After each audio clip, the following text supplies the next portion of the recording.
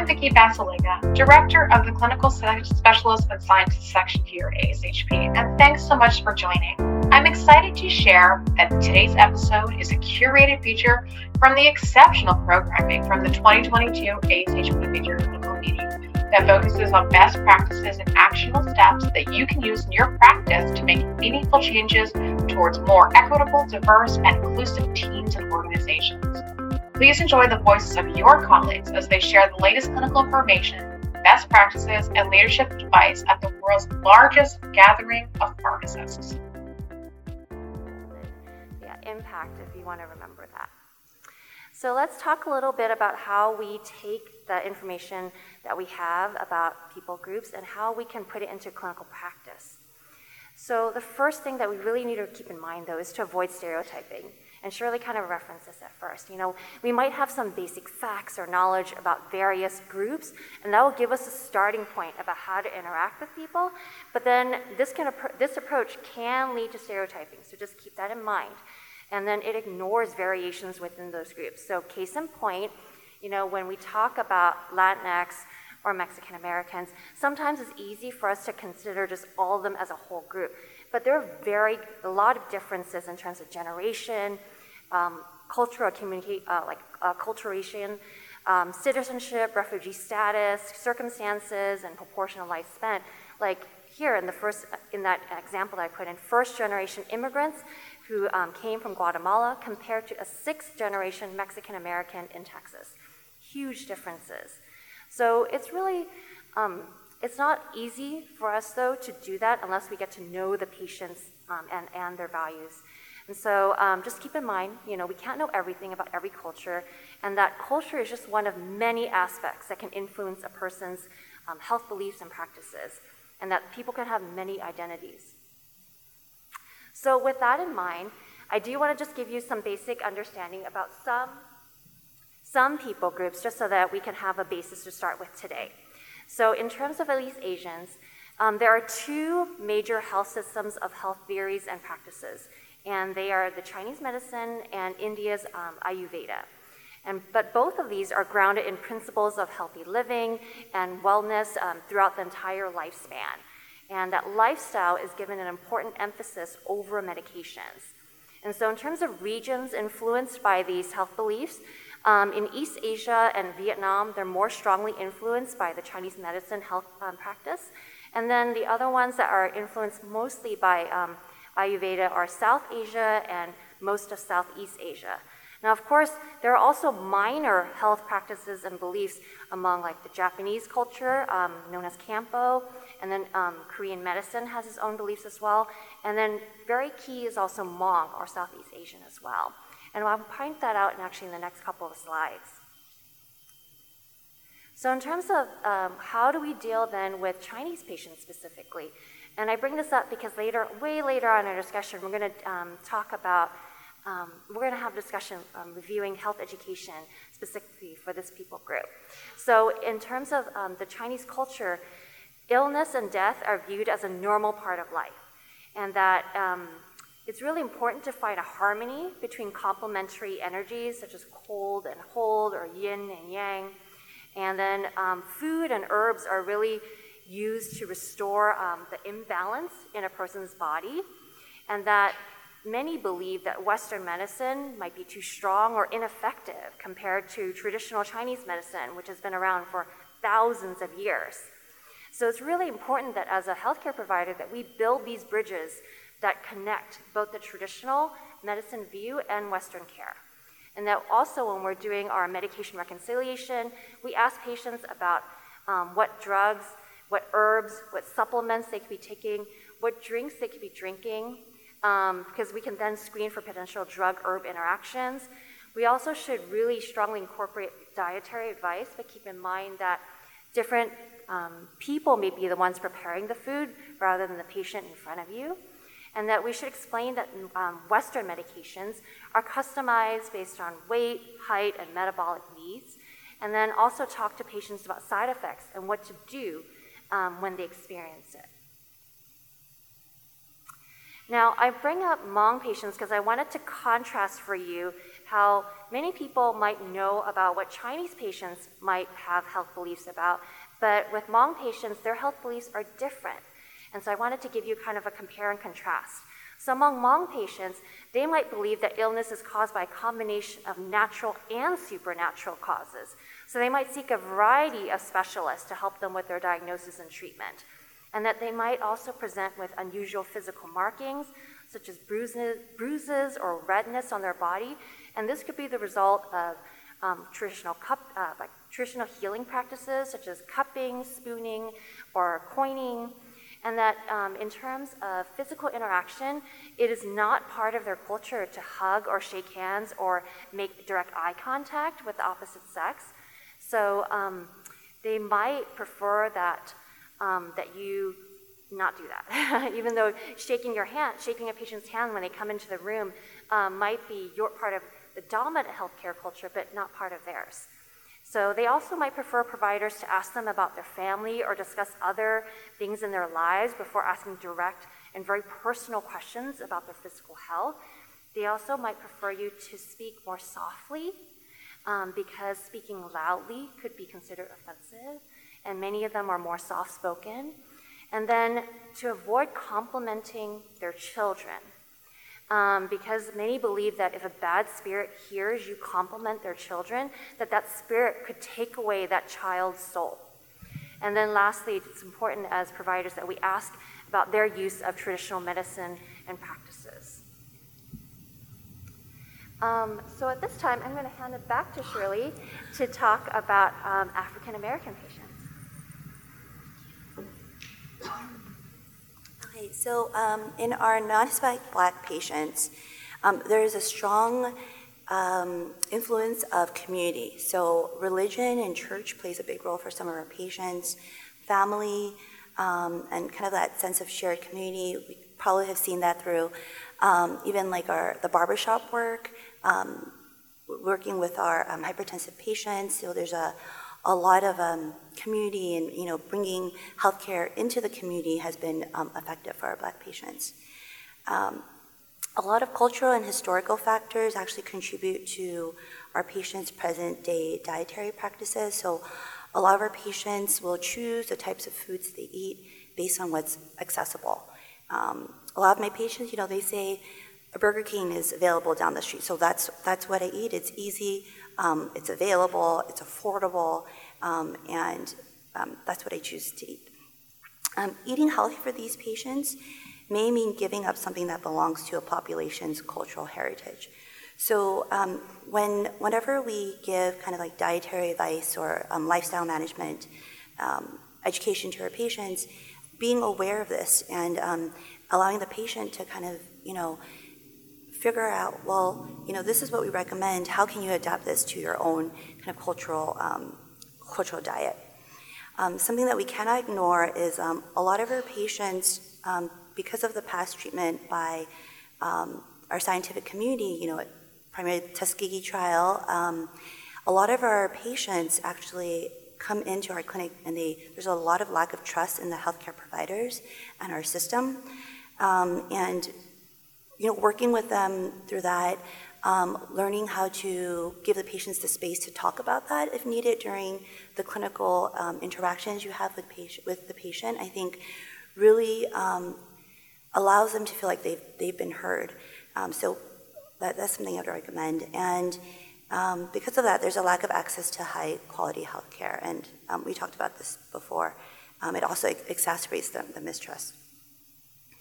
Other considerations in our non-Hispanic Black patients, there is apprehension in using opioids. A lot of our patients are fear of being addicted. I think a lot of patients our Black patients prefer not to be on medications as much as possible. And even when we talk about, antidepressants and starting medications for mood, there is a lot of concern about being addicted and being kind of having to take this medication for life. The same conversation happens when we talk about diabetes medications and hypertensive medications. Like, will I have to be taking this for life? And we're educating the patient, that reassuring them, if you change your lifestyle and incorporate these other, lifestyle modifications, there is opportunity to reduce the number of medications.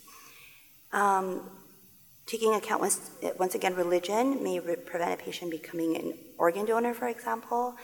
And there's also a fear that, surgery may cause cancer to spread. So just something to keep in mind, I guess, whenever we have other comorbid illnesses. Older adults may seek treatment from home remedies, prayer, spiritual healers, and of course, advice from family and friends. Whenever when we have patients with like mental, acute, or chronic diseases, that this is sometimes viewed as a lack of spiritual balance that's causing the manifestation. So kind of allowing patients to share how they view disease. So let's start with communication. When you first see a patient, I don't know how many of you guys are in the AmCare space or even in the hospital. When you see your patient, how might you greet them? Just kind of think to yourselves, right? You might say, let's say that you have a patient, Paul Lopez, and you might say, hi, Paul, how are you? Right? It seems like a very normal kind of way to greet someone, and it might also help you because you might be checking that you have the right Mr. Lopez. But that might actually be offensive for the patient, especially if the patient happens to be older than you. They really will prefer that you use their last name. So it'd be like, hi, Mr. Paul Lopez, or hi, Mr. Lopez first. That will be the first great impression that you can make, is by referring to them by their last name. The second thing is etiquette. So patients are really responsive, and really this is probably more globally, to a provider that is warm, a provider that shows that they're taking their time, that they care for their needs, and they're not just another number in your patient load. There's also linguistic isolation. So this refers to patients that live in a household where no one over 14 or over actually speak English really or fairly well.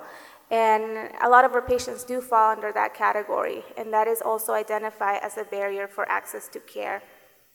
There's also the family structure.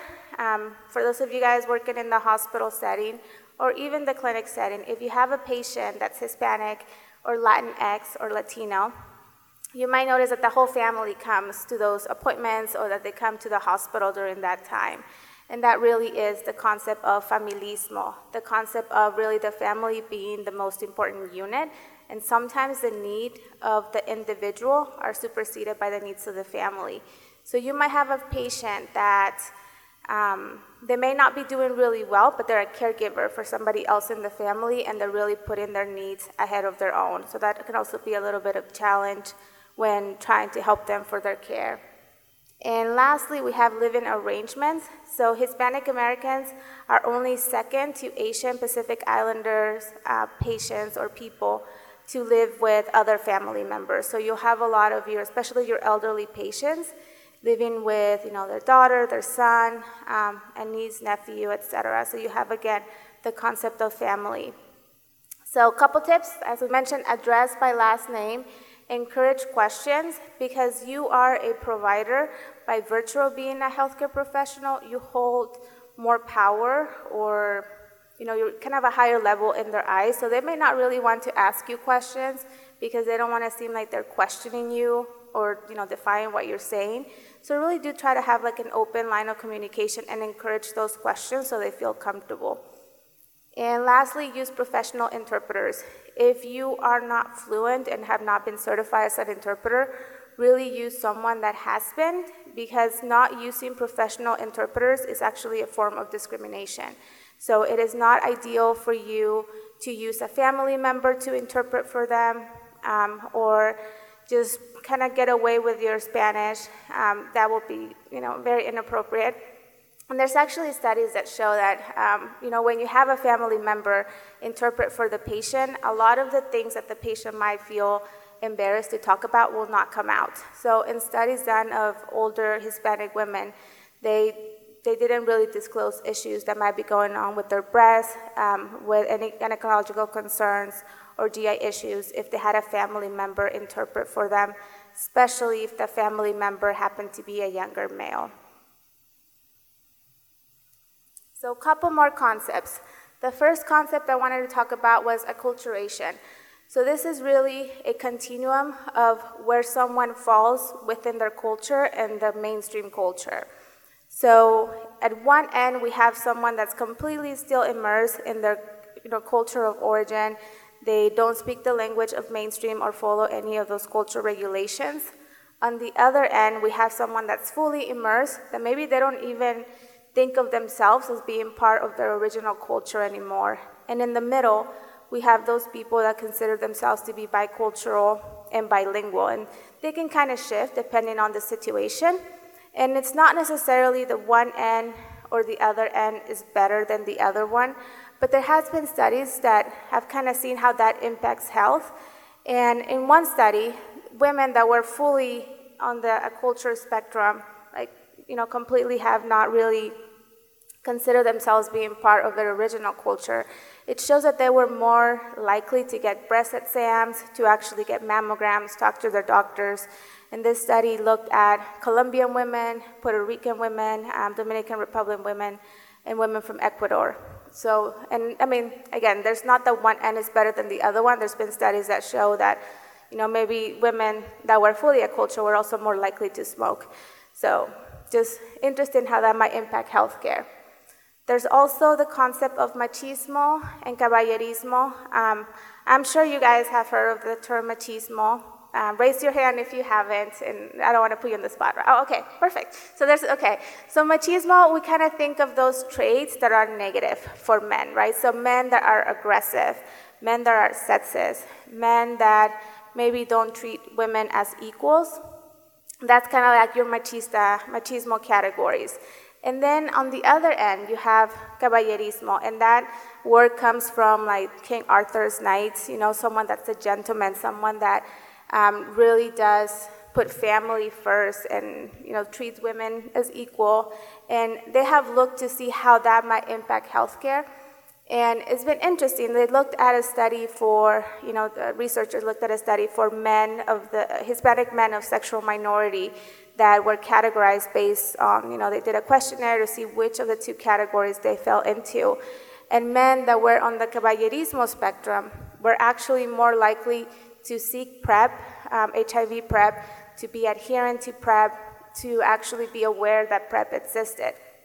And they kind of concluded that that was probably likely because they were putting that family first and they wanted to keep healthy and safe for their partners. Versus men that were on the machismo spectrum, they kind of considered maybe PrEP to be a little bit more of a feminine trait, so they were less likely to actually seek PrEP services. There's also treatment considerations. Patients, again, this is going back to the Hispanic community. A lot of my patients around this time of the year kind of leave the country. They go back to Mexico, they go back to Central or Latin America for a couple of months to kind of be their winters there. And when they come back, their chronic conditions are a little bit all over the place, but they also bring a lot of medications that they buy from over there because they're cheaper and they don't need a prescription. So this could be OTC or prescription medication. So it's always kind of a challenge trying to reconcile because we do have medications that are the same and some that may not quite be the same, so we just want to make sure that they're safe for our patients. There's also patients that might seek herbal treatments or herbal healers, as it was mentioned before.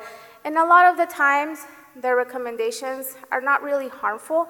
And if the patient feels comfortable and they're able to afford, those teas or those pills, as long as they're safe, we don't really worry too much about it. But it is still important for us to double check what they have, because they could have things like Asarcon and Greta, that there are powders that actually contain lead that sometimes are used for GI issues.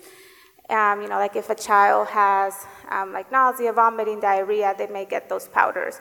So it's really important as pharmacists, and I know that we do that for any patient anyways, to double check what is it that they're bringing with them and what's being recommended by their other natural healers. And there's also the concept of religious beliefs. So again, this is going back to Mexican culture. I can't speak for every country in Latin America and Central America, but Mexico, it's a very religious culture, especially the predominant religion being Catholicism. So prayer becomes really important for patients. And they looked at studies to see how that might impact how they seek healthcare, and there's kind of been a little bit all over the place. Some might replace their traditional medicine for prayer, for relying back on their faith, versus some just kind of use that as a supplement to the medications. But it has been shown that prayer does help with their anxiety and does help with their depression because it kind of gives them something to hold on to. Couple other concepts. So there's the concept of fatalism. So this revolves around the idea that whatever is going to happen is going to happen. So it's really outside of your control. There's something else that's dictating what's going to happen. So I know I just kind of talked about how machismo, caballerismo, fatalism might impact healthcare, but in actual studies that they look to see, should we be trying to educate patients that they have agency over their health, that they can actually make changes, willpower, make sustainable changes that can impact their health? How will that impact their actual health? And what has been found that it's not so much that as it is that they don't have access to preventative care. There's the culture and language differences that are present in this community, and there's also the lack of health insurance.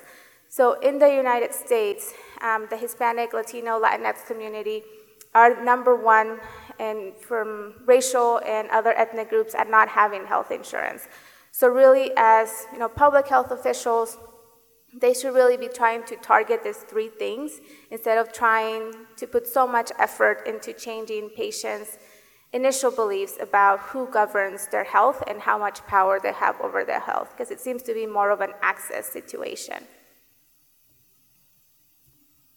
So let's talk about some strategies to promote culturally effective care. So there's this mnemonic, respect. It is used for therapists, but as pharmacists, we do a lot of talking, we do a lot of counseling, so we can definitely adapt this to our practice. So we should always be respectful regardless of our patient's background and be respectful of their beliefs and their goals of treatment and how they perceive their illness. The explanatory model will go on the next slide, but that really relates back to what does the patient think and know and feel about their current condition. Social cultural context, it's important to think about how their gender, how their ethnicity, their race, their gender identity, sexual orientation, etc., how that shapes how they seek healthcare and the healthcare that they receive. There's also power. Again, you as a healthcare professional hold more power over them, and I know that sounds bad, but just inherently there's going to be an imbalance of power between the two of you. Always, obviously, be empathetic to your patients and the struggles that they may be facing, which may be very different than your life experience. It might be harder to relate to that. Concerns and fears, try to address what concerns they might have over that therapy, what are their fears surrounding their condition. And as any relationship, trust is something that is earned, it's not something that it's given right away, right? So again, having that relationship to your patients so that you can form that trust bond with them. So for the explanatory model, there's these 8 questions from Dr. Kleinman's, and they're meant to be asked in sequential order. I can kind of read some for you. I feel bad just kind of reading them off, but number 1, what do you call your problem? What name does it have? What do you think caused your problem? Why do you think it started when it did? What does your sickness do to you? How does it work? How severe is it? Will it have a short or long course? What do you fear most about your disorder? What are the chief problems that your sickness has caused you? What kind of treatment do you think you should receive? What are the important results you hope to receive from treatment?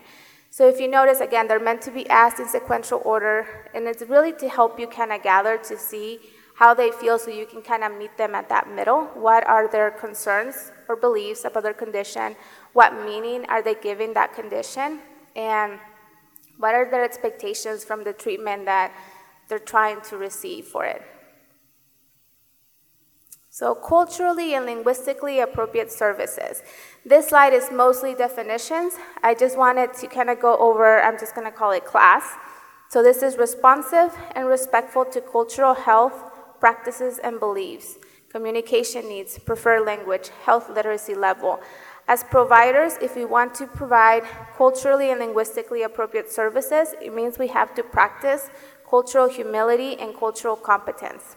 So we'll have some examples in 2 more slides, but who should be practicing class? Really anyone. It doesn't matter what your title is. We should be trying or aiming for this with all of our patients at any point that we interact with them. And it's gonna help us achieve the 6 aims for enhancing healthcare quality, which is, healthcare that it's safe, that's effective, that's equitable, that's patient-centered, that's timely, that's efficient. So by, again, incorporating those class methods. So there's a little reminder about cultural and social identity, this framework of addressing. This is not all-inclusive, but it kind of gives you a starting point when talking to your patients to kind of see what are some things that might be shaping their cultural and social identity. So if you think age, A for age or generation, right? Are they Gen X? Are they millennials? Are they Gen Zs? Are they boomers? D for disability status, and that can be acquired or it can be developmental disability, their religion, their race or ethnicity, their socioeconomic status or sexual orientation, if they have indigenous heritage, their national origin, their gender identity.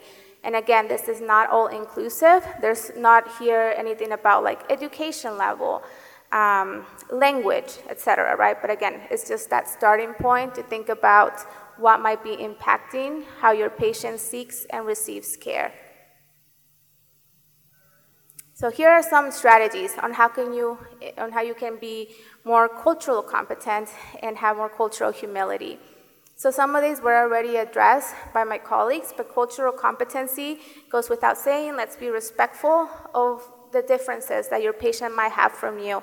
Your life experience might be very, very different from them, but it doesn't mean that we cannot respect each other and still provide respectful care. Each patient has unique needs, so we need to adapt to those needs. And cultural humility, the patient is the expert about themselves, right? We might know a lot about drugs, disease states, but at the end, the patient knows themselves the best.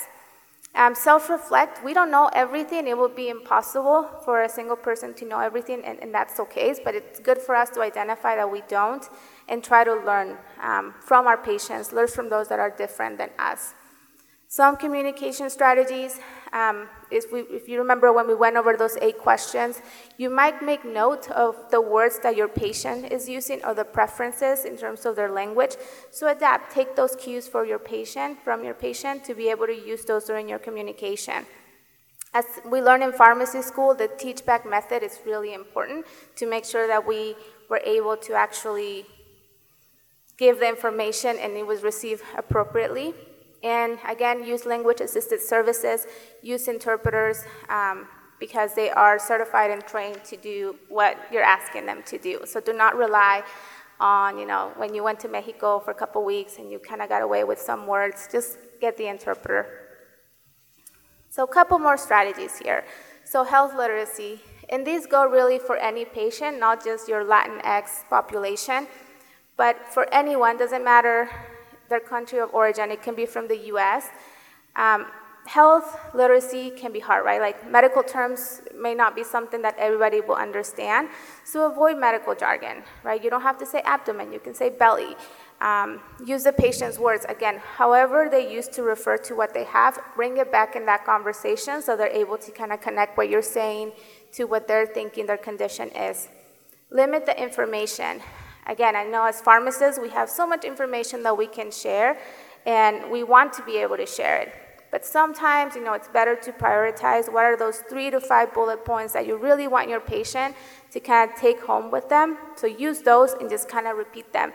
Be specific. Do not just kind of be vague. And I've been guilty sometimes of just giving kind of vague directions, and the patient will come back and is like, wait, what if this happens? And it's like, oh shoot, I need to be more specific about what I'm saying so they don't end up wondering at home whether they should take their insulin or not because I was kind of wishy-washy with my directions. Slow down. Again, I'm guilty of this. I like to talk fast, and that's not the best. So make sure that you slow down to make sure that information is well received and received appropriately.